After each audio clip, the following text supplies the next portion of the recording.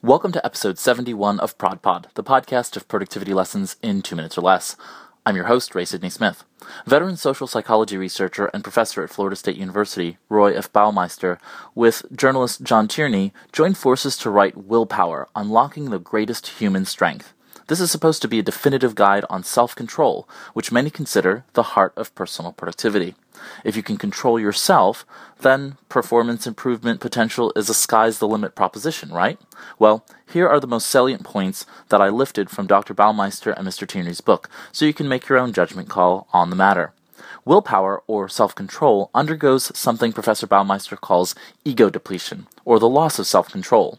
Willpower is divided into 4 broad categories: control of thoughts, control of emotions, impulse control, and performance control. All willpower depletes from one reservoir for all tasks and is a finite resource.